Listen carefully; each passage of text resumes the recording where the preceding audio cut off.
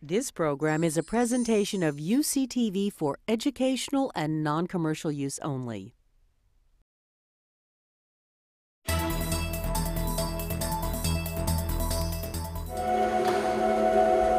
What we have designed is a new system for bridges which will go through earthquakes in a safe manner, but in a way that it would remain open and functioning for the public following a very large earthquake.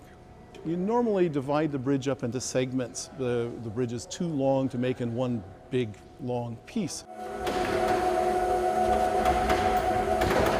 Each of those segments are like people in a line, and that if you have 10 people in a line, each person is moving sideways and out of phase. So what we're doing here is trying to keep everybody in line, and so that the white line down the road will be continuous, and we're doing that by just sort of gently guiding the bridge from one segment to the next so that they stay in line.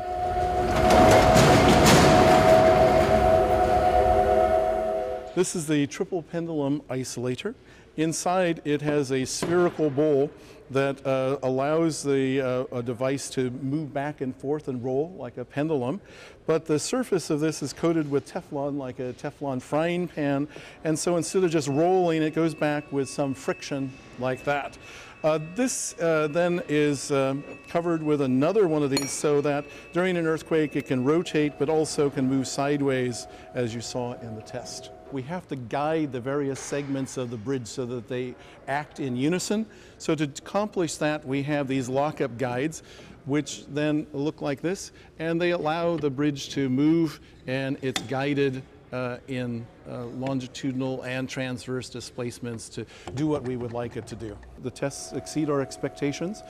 We look forward to doing some actual analysis of the bridge so that we're confident in our findings and we can come up with some good recommendations for future bridge design.